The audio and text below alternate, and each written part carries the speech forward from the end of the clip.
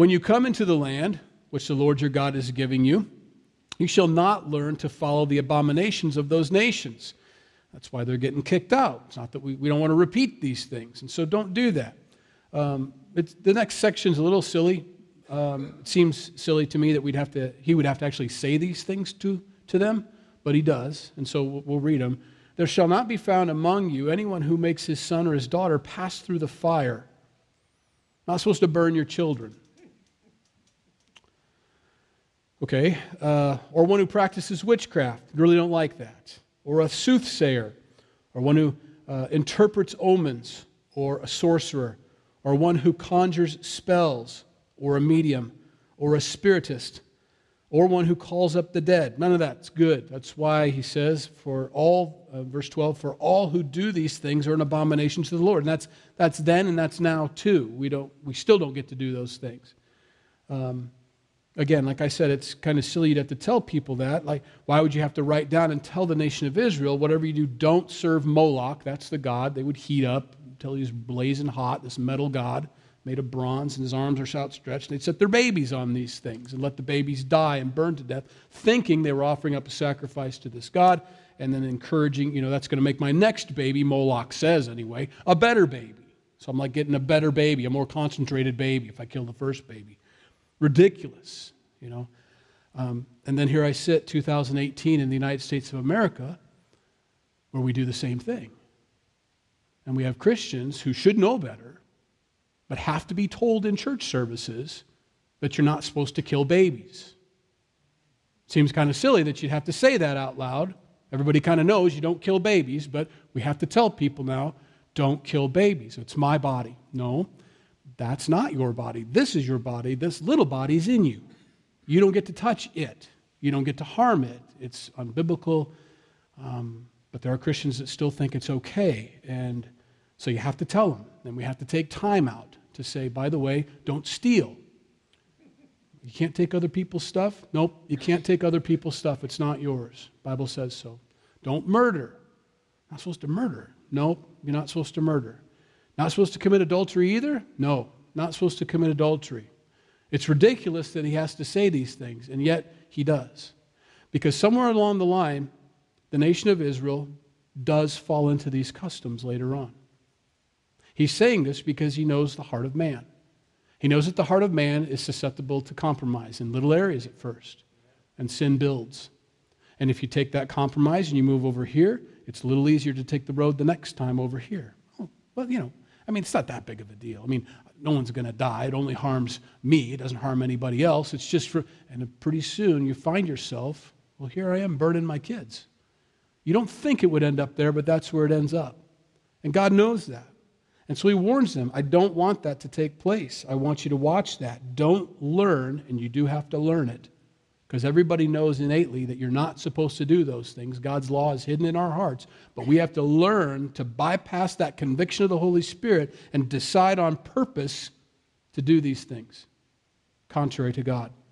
Don't learn those things. So guard yourself against learning those things. If you found yourself waffling or moving in any direction other than God's will, God's word, be careful. Pull yourself back from that, because it doesn't stop there. That'll progress into a worse sin until we reach one of these points here. It also tells us that how unhappy he is with all these other things, witchcraft, sorcery, and all these conjuring spells. Meaning, well, that's their thing, let them do their thing, whatever makes them happy. No, it's wrong. And it's not to be in the nation of Israel at all. Stop that. And so as Christians, we don't get to add or take away from what God's called us to do and what he's showed us to do as far as worship goes. We don't get to add to it. Well, I think this is okay. I think that'd be all right. I think the man upstairs would enjoy this. Or, no, he's not the man upstairs. He's the King of Kings and the Lord of Lords. He's our boss. He's our maker. And he's told us exactly what he likes and what he doesn't. So, no, none of these things can be justified. Verse 12, for all who do these things are an abomination to the Lord, and because of these abominations, the Lord, your God, drives them out from before you. That's why they're being evicted. That's why the land is being taken from them. This is somebody else's land. The Israelites have said, I don't care whose land it was before. God gave them the land now. It's not an issue anymore. And if they do evil in the sight of the Lord, believe me, he showed us. He's demonstrated it. He'll move them out and move other people in. And he'll keep doing that.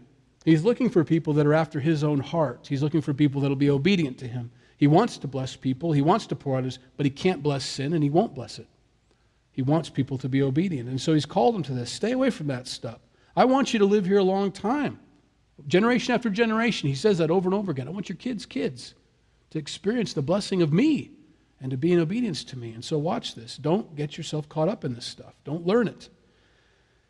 You shall be blameless before the Lord your God, verse 13. For these nations which you will dispossess listened to soothsayers and diviners, but as for you, the Lord your God has not appointed such for you. So instead of listening to God, they were listening to these mediums and these spiritists telling them what to do. And these spiritists and these mediums, since they weren't worshiping God, were hearing from somebody else or from themselves, and therefore leading the people away from God and his will. He's going to build on this. He's going to talk about prophets next, because we don't call them soothsayers necessarily. We call them prophets now. But God says still, even if you call them prophets, there's two types of prophets. There's good prophets and there's lying prophets. True and false. And you need to know the difference between the two. And so he moves on to that. Verse 15, the Lord your God will raise up for you a prophet like me from your midst, from your brethren. Him you shall hear, according to all you desired of the Lord your God in Horeb, in the day of the assembly, saying, let me not hear again the voice of the Lord my God, nor let me see his great fire anymore, lest I die. Remember that time when you guys didn't like the fire and the smoke and the thunder, and he was too loud, and you said, please tell him to just talk to you and not to us? Well, he's going to give you a prophet that's going to do that. Now, we know this prophet to be Jesus Christ. He's the fulfillment of this prophecy. But some people don't think so. The Jews especially right now, those who have rejected Christ as their Savior, their Jewish Savior, believe in this, that God will raise up a prophet like me, just like Moses. Now Jesus was a deliverer, just like Moses. He was fully man, fully God, had all the attributes, but they had, no, he's going to be like Moses, just a man, anointed to be a prophet, and he's going to do awesome things like the old prophets used to do. He's going to do signs and wonders and all these things like Elijah and Elisha, and all these guys did fantastic things. So will he. And so they're looking right now for that Messiah.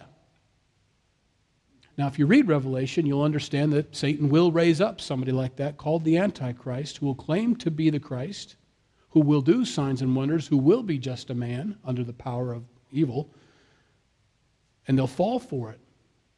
Now, 3.5 years into it, he reveals himself to be God sitting on the throne, and they realize they've made a tremendous mistake, and they'll leave him, and they'll be in trouble because he'll go after them. But you got to watch out for that. Now, Jesus is the fulfillment of this. I will raise up for them a prophet like you from among their brethren, Jesus, of course, and will put my words in his mouth, and he shall speak to them all that I command him. And it shall be that whoever will not hear my words, which he speaks in my name, I will require it of him. John 1:14, Jesus is the Word become flesh. It's exactly what he said was going to happen. I'm going to raise up my prophet. Now, Jesus was more than a prophet. If you're visiting, don't misunderstand me. He's God come in the flesh, the only Son. Understand that. We believe that. But he also was a prophet. He did that also. He moved in the gifts of prophecy. He told everybody what was going to happen. I mean, everything he said. Amazing. And so he was the Word become flesh. Hebrews 1 through 2. Let me read that to you. I don't want to try to paraphrase that. That's a really good one. Not that any of them are bad, but I want to get it full, complete. God, who at various times and in various ways spoke in time past to the fathers by the prophets, has in these last days spoken to us by his Son, whom he has appointed heir of all things, through whom also he made the worlds, who being the brightness of his glory and expressed image of his person, and upholding all things by the word of his power, when he had by himself purged our sins, sat down at the right hand of the Majesty on high, having become so much better than the angels, as he has by inheritance obtained a more excellent name than they. Jesus is the final word from God to us. He's the last prophet. We are within the bounds of Scripture now. There's nothing more being added to that anymore. Jesus is it. He's the final prophet. And so this has all come to pass, this section right here in Deuteronomy, and we believe it's Jesus. But those who don't are primed and ready for the Antichrist, because he'll be a man. He'll have great powers. He'll look the part. He'll disguise himself as an angel of light, but in the end, he won't be. He'll be uncovered. Verse 20. But, that's truly who I'm going to send, but there are prophets that are otherwise. But the prophet who presumes to speak a word in my name, which I have not commanded him to speak, or who speaks in the name of other gods, that prophet shall die. And if you say in your heart, how shall we know the word which the Lord has not spoken? How we can tell the difference between them? When a prophet speaks in the name of the Lord, if the thing does not happen or come to pass, that is the thing which the Lord has not spoken. The prophet has spoken it presumptuously. You shall not be afraid of him. Very simple test.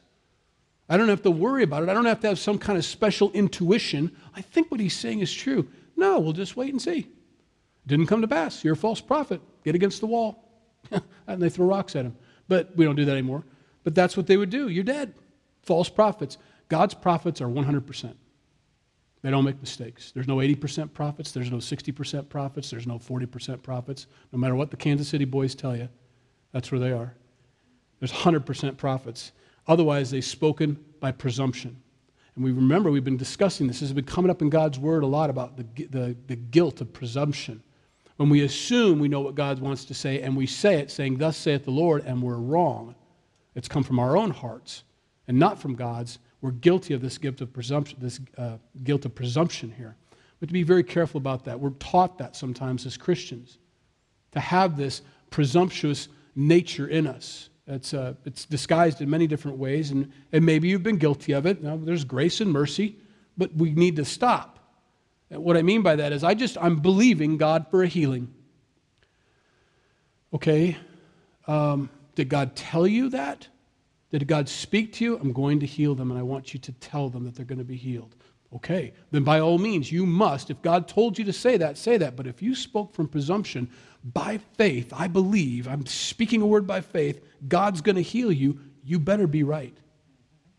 Because if they don't get healed, you're a false prophet. Very important. Now, I want them to be healed. We desire them to be healed. I pray for people to be healed, but you know what? A lot of times they don't get healed. Paul had a sickness that he prayed 3 different times for it to be removed from him, and it didn't go. And God said, my grace is sufficient for you. In other words, they didn't heal, but he would heal other people. And yet at other times, Paul left sick in Miletus. He left this brother sick. He couldn't heal everybody anytime he felt like it, and it wasn't a lack of faith on his part. It is God has different purposes. I'll give you an example. There was one of the blind people that they asked, why is he blind? Was it some sin that his mom and dad committed? Was it his sin? He says, no, he was blind so that the power of God might be revealed in him. Just because. Now, we may have a hard time. You mean God does that stuff? Yep. God's word said he did. He let him be blind so that at that time Jesus could heal him and show his power and realize, oh, wow. Now, for those of you who are born-again believers and followers of Jesus Christ, I don't know if I'd volunteer for that job, but wouldn't that be cool? Why has this affliction come upon me? Because you're going to meet Jesus one day, and he's going to come upon you, and he's going to lay his hands on you, and you're going to get sight, and everybody's going to know he is who he says he is. Do you want to be that person to be of proof? Absolutely. I serve Christ. That would be fantastic if I could be used in such a way. You know? It's awesome. So besides all that, false prophets, guard yourself. We had a couple they don't come here anymore. We have a lot of couples that don't come here anymore. But we had a couple that don't come here anymore because their mentor said that I was a false teacher. I said, oh my gosh, what am I teaching that's false? I try to stay right here. What did they say? Well, because I'm not warning the people about what's happening in our country. I said, I think I spend a little too much time on that stuff sometimes. And some would nod and say, yeah, I think you do. I said, well, what did I not warn them about? You didn't warn them about what's going to happen on October 24th. Oh, there's a date? You got a date? October 24th. Now you know that there are maneuvers being manipulated by the government right now. Navy SEALs and special forces are dividing our country up into 3 different groups, and the Walmarts that are shut down are going to be detention centers. I'm going, oy vey.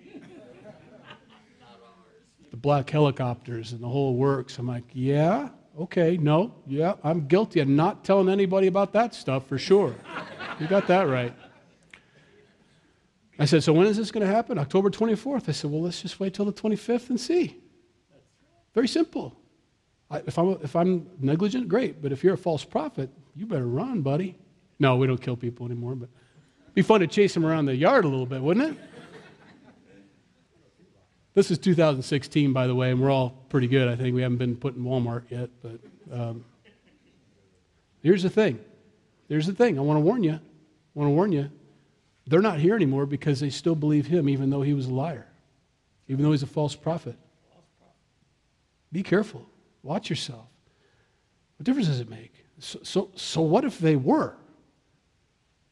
Revelation, my goodness, read chapter 6 through 19. It's going to get ugly here, and you don't want to be here for it. You won't be if you believe in Jesus Christ. But it's going to be uglier than any kind of conspiracy theory you could come up with. I mean, we're seeing a third of the trees, a third of the seas, a third of the people. We're seeing then halves, and it gets worse and worse from there. None of your conspiracies can even come close to that. So how do we test false prophets? First of all, they give a date, and then they move the date when they're wrong. False prophet. Now, I'm going to follow up with, there's absolutely nothing wrong with me believing that Jesus Christ is going to come back at any time. In fact, I don't know how we get out of 2019 without him coming back, the way things look around here. That's not a prophecy. I'm not telling you that God told me that Jesus is coming back in 2019. I have no idea. Nobody does. But I can still say it. Oh, I hope he comes back in 2019. I don't see how we're going to get past this. He's a false prophet. It didn't happen. No. He could come back 20, 30, 50, 100,000 years from now. I don't know when he's coming back, and neither does Jesus, by the way. He tells us that. It's all in the Father's time, and only the Father knows the hour. I don't know when he's coming back again, but I look around and I watch the signs. That's what I'm supposed to do. And I see the way things are going. I'm like, I don't know if I believe in global warming or not, but I certainly believe global warming's going to happen. The Bible says it's going to burn with a fervent heat. So global warming will take place, whether we're having any impact on it or not. I have no idea. But I tell you this, you can't stop it. I don't care how much plastic you throw in the ocean. It's going to get ugly around here. Or don't throw in the ocean. And I'm all for being a good steward. Don't misunderstand me. Be careful. Pick up your trash, all that stuff. Do what you can do. Recycle. Nothing wrong with any of that stuff. But the Bible's going to be true, and every man's going to be a liar. It's going to happen. Things are going to go south. The bigger thing is, besides the black helicopters and the Walmarts and the Navy SEALs, and can I put your mind at ease? How many of you guys were in the military or are in the military? Raise your hands right now. How many of you guys would follow an unlawful order? Thank you for keeping your hands down. Folks, our military is an amazing group of guys. They're amazing. I've worked with them. Not the Special Forces guys. I've seen them and been around them. They're the most patriotic bunch of guys you've ever met. And if they ever got orders to turn on you, whoever gave them that order, they're the biggest ones in trouble. They'd be the ones in the Walmart jails, okay? They're an amazing group of guys, okay? We'd have a civil war before any of that thing, just so you understand that, okay? Great folks. They're just a bunch of rednecks with trucks is all they are. Just they've got authorization now, It's awesome. They're great guys and gals, excuse me. But anyway, black helicopter. Let's move on. Chapter 19. The sin of presumption, watch out for it. Don't be saying God said. If he didn't, he didn't. That's okay. You can say you wish it or you hope it or you pray for it. That's fine. But just, don't say God said. Unless he really did, then say it loudly. Chapter 19. He's going to move on to cities of refuge. Sorry, we've hit this probably 5 times this year. So cities of refuge, let me give you a brief overrun and we'll go through this chapter pretty quick. They are on the east side of the Jordan. They have not come into the promised land yet. They're about to. And he's told the folks that didn't want to go over, that wanted to stay on the east side of the Jordan, that you need to build 3 cities spread out of refuge.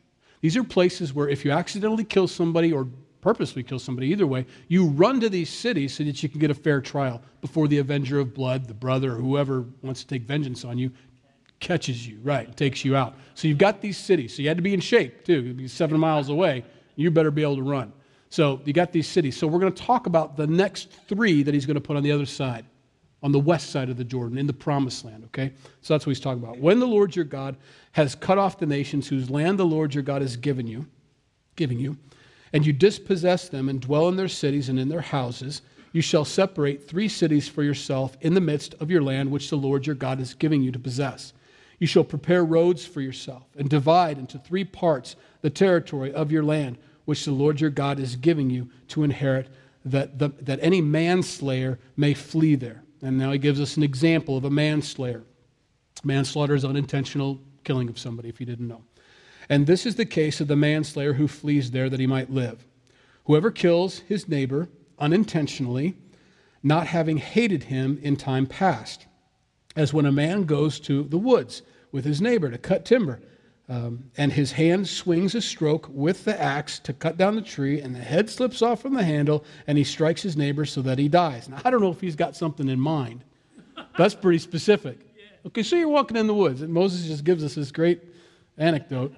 He shall flee to one of these cities and live, lest the avenger of blood, while his anger is hot, pursue the manslayer and overtake him, because the way is long, and kill him, though he was not deserving of death, since he had not hated the victim in the past. Now, this is odd for us, okay? Understand that. I mean, I get this picture in my mind of what's happening. There you are in the city, and you see two guys running down the road towards the city.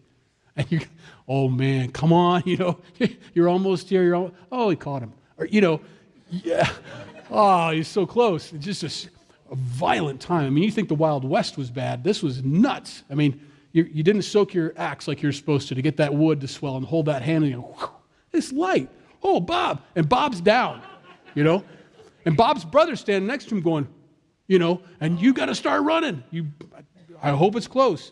And they had a law where you had to keep these roads open and clear and straight so that you could get there. No hindrances, no logs to jump over and stuff. It had to be a really nice road so you could run it. So here they come running, and you could see everybody on the wall. Come on, Bob, cheering for him. What a nutty time to live. You know what he's doing, though? He's protecting them from vigilantism. We don't want that to take place. He's trying to establish law.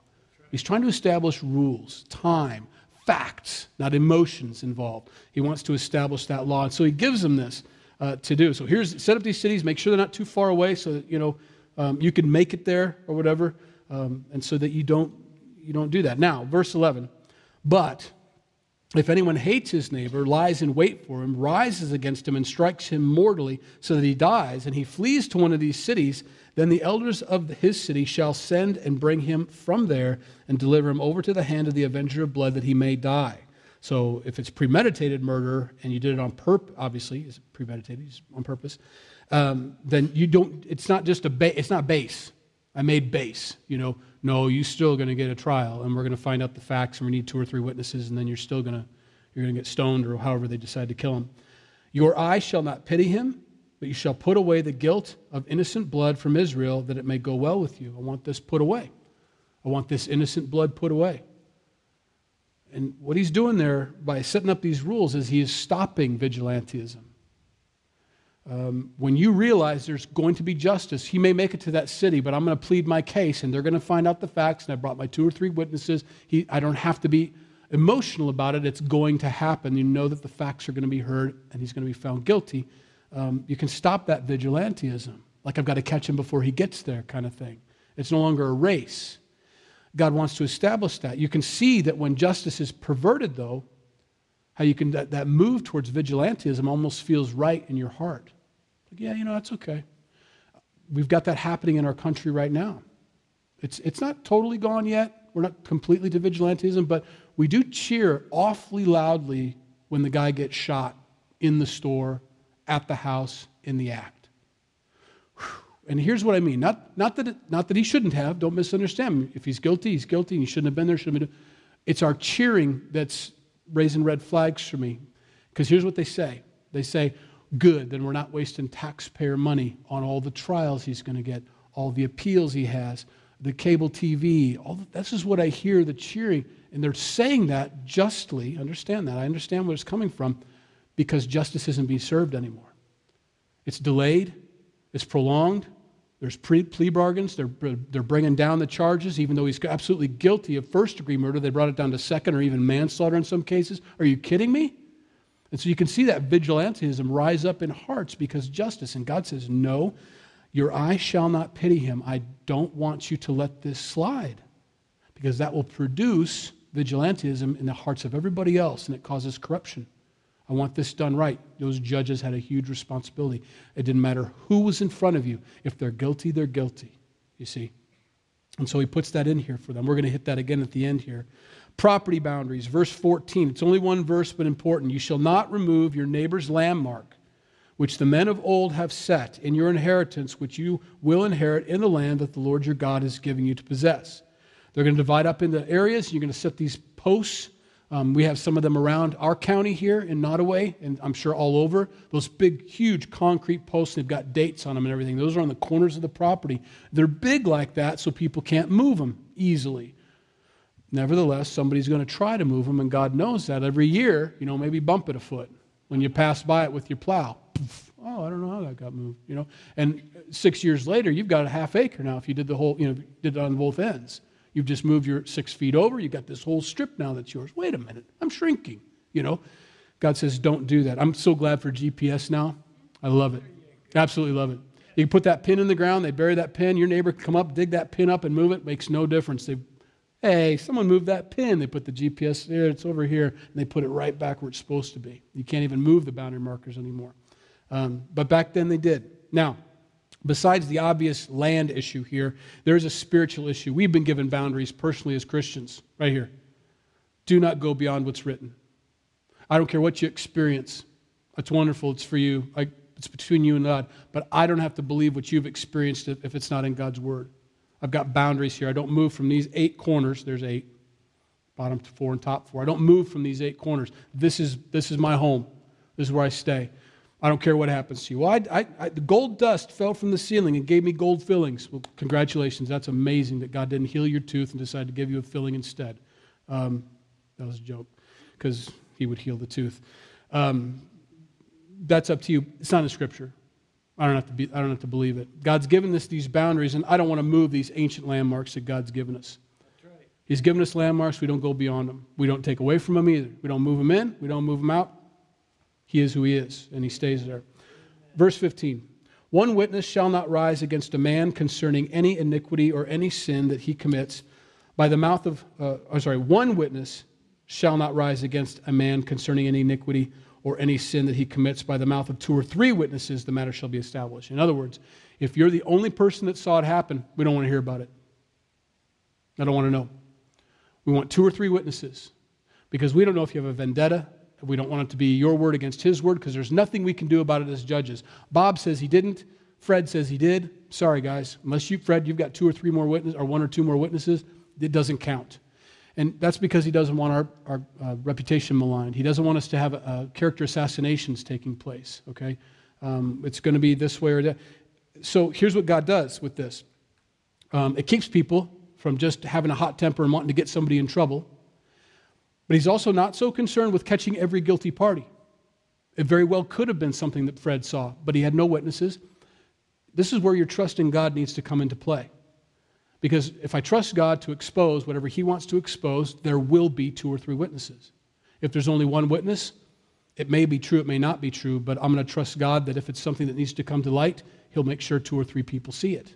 And so you trust God in these matters. What he's making sure is not happening is that an innocent person is getting taken out. I need 2 or 3 witnesses. Okay. Now, we have the exceptions. You can get a conspiracy going, just like with Jesus. They had witness after witness try to come in, and none of them could keep their stories straight. But the judge really wanted to get some false testimony, and so he took whatever he could take and ended up finding a couple guys that would agree. And once they got to the blasphemy issue of God, they went ahead and crucified Christ. That was good enough for them. But as far as we're concerned, as far as judging concerns, you need to have 2 or 3 witnesses. Otherwise, you let it go. I think that's a good thing. I don't have to worry about it. I don't have to make sure every single sin is you're busted, kind of thing. If God wants to bust somebody, he'll make sure they're busted. But how do I know he's not giving them grace and mercy? How do I know he's not letting things go because there might be repentance in this person's future? I mean, he gave all the nations that they're going to get evicted out of the land got to stay there 400 years guilty. That's generations of people because he was gracious and merciful and long-suffering and hoping that they would repent. I got to trust God. And so he says, if there's just 1 witness, I don't want to hear it. 2 or 3, fine. If a false witness rises against any man to testify against him of wrongdoing, then both men in the controversy shall stand before the Lord, before the priests and the judges who serve in those days. And the judges shall make careful inquiry. Indeed, If the witness is a false witness who has testified falsely against his brother, then you shall do to him as he thought to have done to his brother. So you shall put away the evil from among you. In other words, whatever you accuse somebody of, you better be right. You better make sure. Better not be just your hot temper, because if you're wrong, it's going to come back on you. The exact charges are going to come back on you. Not the charge of being a false witness, the charge that you charge the other with. So if you're a horse thief, you're going to be a horse thief at the end of this if you're a liar, and so on. And so he puts that in there. That causes everybody to slow down a little bit. Did I really see what I thought I saw? Am I sure? Am I just mad? Because if I'm wrong and I'm found out that I'm wrong, or if I'm a liar and I'm found out I'm a liar, I'm going to be in bigger trouble than the other guy was, No one's ever going to believe you again, first of all, and you're going to have those charges against you. So it slows everybody down. And those who remain shall hear and fear. They're going to learn from that. So it's a deterrent also for everybody else to say, I'm not going to bring false charges against anybody. And hereafter, they shall not again commit such evil among you. Verse 21, very important. Your eyes shall not pity. We want to pity, don't we? I don't want your eye to pity, he says, as judges. Your eyes shall not pity. Life shall be for life, eye for eye, tooth for tooth, hand for hand, foot for foot. It's real detailed there, real quick. Why? He's speaking to the judges.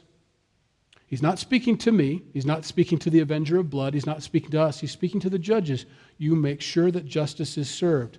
And no more than that. Life for life. You don't take out their whole family. Tooth for tooth. You don't knock out all their teeth if they knocked out one of yours, is the idea. It's even. It needs to be even. Keep that fairness. Eye for eye, tooth for tooth, hand for hand, foot for foot. Matthew 5:38 is our last scripture. Jesus spoke on this. He's not removing the law. Some people think he is. He's not. He never removes the law. He fulfills it and completes it. But as he's going through these sins, he comes up to this very subject in Deuteronomy. In verse 38 of chapter 5 of Matthew, you have heard that it was said, an eye for an eye and a tooth for a tooth. But I tell you not to resist an evil person. But whoever slaps you, and that's very important you understand who he's talking to. Jesus is not talking to the judges of that day. He's talking to the individual vigilante. You've heard an eye for an eye and a tooth for tooth. In other words, it had spread from the judges having to follow that law to people at home just following that law. Eye for eye, tooth for tooth. We don't even take them to the judges. We know what to do here, and they go ahead and do this. And there was vigilantism. He's saying, no. As Christians, as followers of mine, as disciples of mine, I tell you not to resist an evil person, but whoever slaps you on your right cheek, turn the other to him also. If anyone wants to sue you and take away your tunic, let him have your cloak also. And whoever compels you to go 1 mile, go with him 2. Give to him who asks you, and from him who wants to borrow from you, do not turn away. You see the difference? Vigilantism, Jesus says, no. I don't want that. I want you to turn the other cheek individually. Governmentally, though, judges-wise, absolutely not. Fair, even application of the law to every person. Rich, poor, slave or free, man or woman, even. Applied evenly, okay? And that's where we leave off this morning. All right. We're going to have communion now. I think we've got some time for that. On the night that Jesus was betrayed, Paul tells us that he took the bread. It was unleavened loaf of bread, and he broke it, and he says, take and eat. As often as you eat this bread, do this in remembrance of me. This is going to be my broken body for you. Now, he's talking about the next day. This is going to be my broken body. And so by having this in their hands, it's not truly his broken body because it hadn't been broken yet. It's symbolic, obviously. It was going to happen the next day. This bread that they were eating was truly just milk, flour, and, no yeast, and water, eggs, whatever else they mixed in with it. But that's it. And so you break this, and this is my broken body. It's symbolic. And the way my body is going to be broken on the cross, and if you believe on me, dying on the cross for your sins, it's going to affect you the same way this bread's going to affect you. You take this little piece of bread, you eat it. Guys, every one of us, after we eat this, in about 24 to 48 hours, it's going to be assimilated into our bodies and spread, and every cell is going to be a partaker of it. Every cell is going to get a little piece of that nutrient, okay, that comes from that bread. Understand that. Jesus said, just like me dying on the cross. You believe on me, it'll permeate and infect every area of your life. Your sin will be forgiven completely, okay? He also took the cup that same night, the cup that they were drinking from. He says, this cup is my new covenant. The covenant of my blood, it'll be shed for you. As often as you drink this cup, do this in remembrance of me. So not only is my body going to be broken for you, but my blood's going to be shed for you. And this is for you. I'm going to take the penalty upon myself. And I want you to understand that. It's an interesting thing, the law. The law is a shadow. The law is perfect. The law will never pass away. But the one casting the shadow of the law is Jesus. He is the law. When we read the law, we read the character and attributes of Christ. That's what's foreshadowing for us. We see that he doesn't commit adultery. He doesn't murder. He doesn't steal. These are the things that are pleasing to him. All of the law, Christ is. When Christ came and we believe on him for salvation, we're put in Christ. You're in the law. So when you're worried about, I haven't filled all the Old Testament, you don't have to worry about that because you're in Christ. You're in him. He's the vessel. He's the one. He's the completion, the fulfillment of the law. And when we have this bread and we have this cup and we eat it, it affects every part of us. It's no longer my righteousness, my ability to keep the law. It's his righteousness, his ability to keep the law. That's how we get into heaven. Now, the Bible also says, Paul also adds to this, don't eat or drink this meal that we're about to have in an unworthy manner. So be careful this morning. Here's what an unworthy manner is. You don't believe that Jesus Christ died on the cross for your sins. That's an unworthy manner this morning. You don't believe that he's fulfilled the law for you. You don't believe that you're hidden in Christ. You don't believe that his righteousness has been imputed to you and that somehow or another you're going to get there based on how good you are. That's an unworthy manner. That's when you set the cup and the bread down, when you think you're getting into heaven based on your good works. On the other hand, Paul says, if you're one of those people, judge yourself now, he says. Because if you judge yourself, you will not be judged. And that's simply this. I'm guilty of sin. I'm guilty of breaking God's law. I've separated myself from God because of my disobedience, and I know that. But I also believe what Jesus said, that he died on the cross for my sins, and that my sin and my penalty was nailed to the cross and taken by him, and I no longer have any penalty, and I no longer have any sin. I'm hidden in Christ. And that's why we eat or drink, to remind ourselves of this. Because I guarantee you, somewhere along your walk with Jesus, you've got it in your mind at times, that I've been pretty good today. I think I'm doing all right, you know. And that's when we need this the most. We're not okay. We may be doing better. Our obedience may be getting better, you know, more obedient than we ever have been. Good. It should. We should grow and mature and become more holy as we fall in love with Jesus Christ more and more every day. We should become, we are transformed into his image. We're being conformed into his image. Every day we should be growing closer to him. And that's a fact. But I still am not perfect. I still haven't risen to the occasion where I would never have needed Christ. We always need him. That's the worthy manner that you eat in this morning. Worthy to have this meal if you're a sinner saved by grace. That's who's worthy. So let's pray. Lord Jesus, thank you for this little meal you've given us. You've given us this as a reminder that we would never trust in our own strength or in our own abilities, our own good works, but only in yours, God. And so today we acknowledge that again. Every month we acknowledge it, or as often as we do this, we might be doing it at home too, but as often as we eat this bread or drink this cup, Lord, we do this in remembrance of you and your perfection and your righteousness and your holiness and your completion and fulfillment of the law, God. And we're hidden in you, and we thank you for that.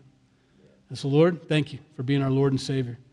Thank you for making a way when there was no way. In Jesus' name, amen. Let's eat.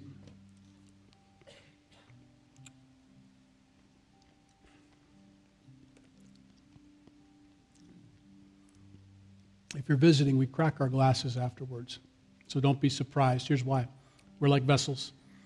And we're cracked vessels. But it's in those cracks, it's in our sin, it's in our failures and our weaknesses that Christ shines through and the world gets to see us.